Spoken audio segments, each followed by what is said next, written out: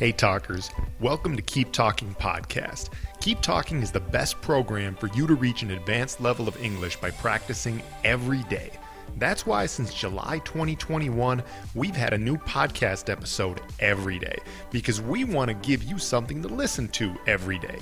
Most of these daily episodes are short, maybe only 10 minutes, although a few are much longer, especially the ones where we speak with special guests. Most of the episodes are in English, some are in a mix of English and Spanish, and in a few we only speak in Spanish. We also have the occasional throwback episode, where we play a previously recorded Instagram Live. Sometimes we give tips on how to improve your English, while other times we talk about a wide variety of topics. I hope you enjoy the podcast, and check out keeptalking.co to sign up for a free trial interaction with Keep Talking and to learn more about our memberships. And hey, if you've been listening to Keep Talking Podcast for a while and you like our content, please share our podcast with a friend who you know would like it too. Thanks in advance, and now on to the show.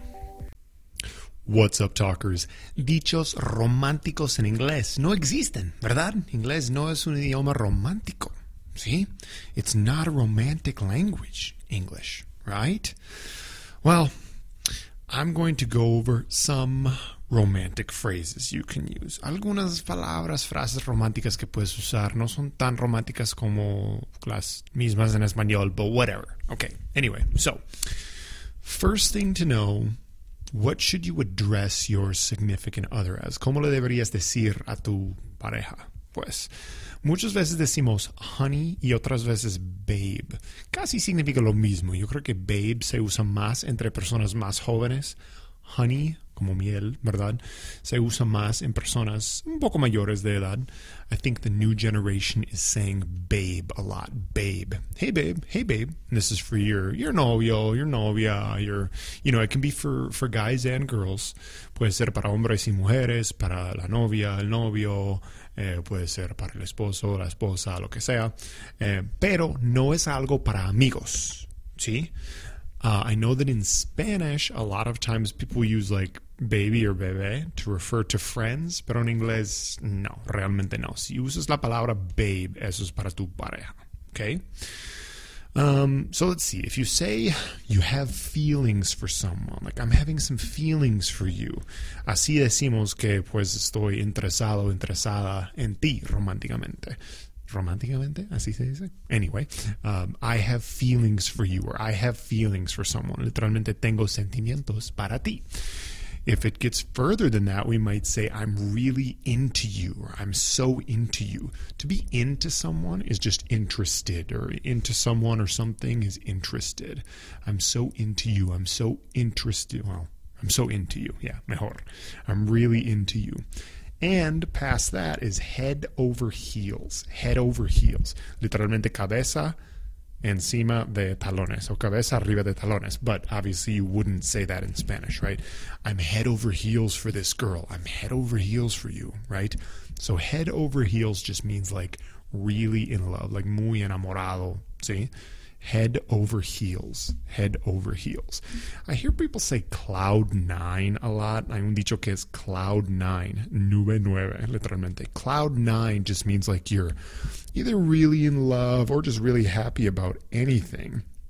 I don't know. I don't really use that a lot. Yo no uso mucho ese dicho de cloud nine, pero si escuchas cloud nine, significa que alguien está muy enamorado, muy feliz. ¿Sí? You've probably heard this one, love at first sight, amor a primera vista, ¿sí? ¿Existe eso? Yo no sé, pero existe el dicho, love at first sight. It was love at first sight, right? Next one I've got is I'm crazy about you. Eso, sí, es bueno decir eso. Puedes decirle a alguien, yeah, I'm just crazy about you. I'm crazy about this girl. That can be in a good way or in a bad way, right? If you say that to someone, you probably should be honest, really be crazy about them. No queremos asustar a la persona tampoco. No vamos a decir, I'm crazy about you, después de la primera cita, pues. Bueno, I'm crazy about you. We also say things like butterflies in my stomach. Yeah, I get butterflies in my stomach just thinking about her or him or whatever, right? Me dan mariposas en el estómago. Butterflies in the stomach. I get butterflies in the stomach. You'll also hear things like falling in love is pues enamorarse de alguien, to fall in love. You'll also hear falling for,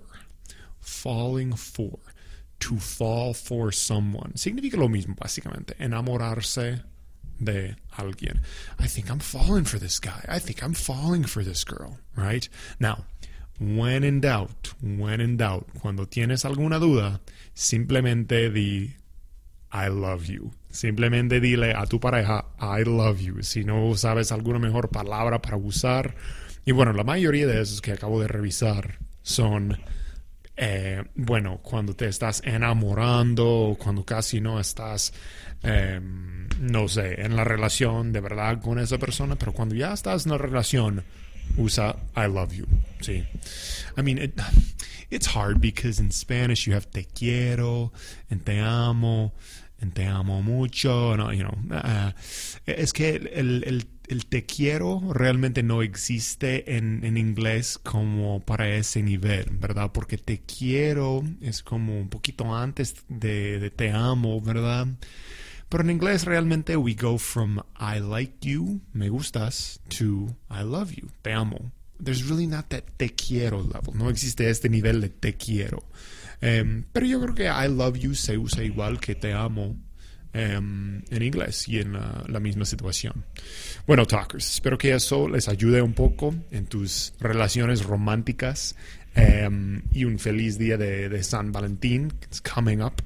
Happy Valentine's Day. And yeah, that's all. We'll talk again soon. Peace. Thanks for listening, talkers. Remember that Keep Talking is the best program for you to reach an advanced level of English. Go to keeptalking.co to sign up for your free trial if you haven't already. And remember to share this podcast with a friend who you think would like it as well. Heck, don't just share it with one friend, share it all over social media. Let's keep talking every day.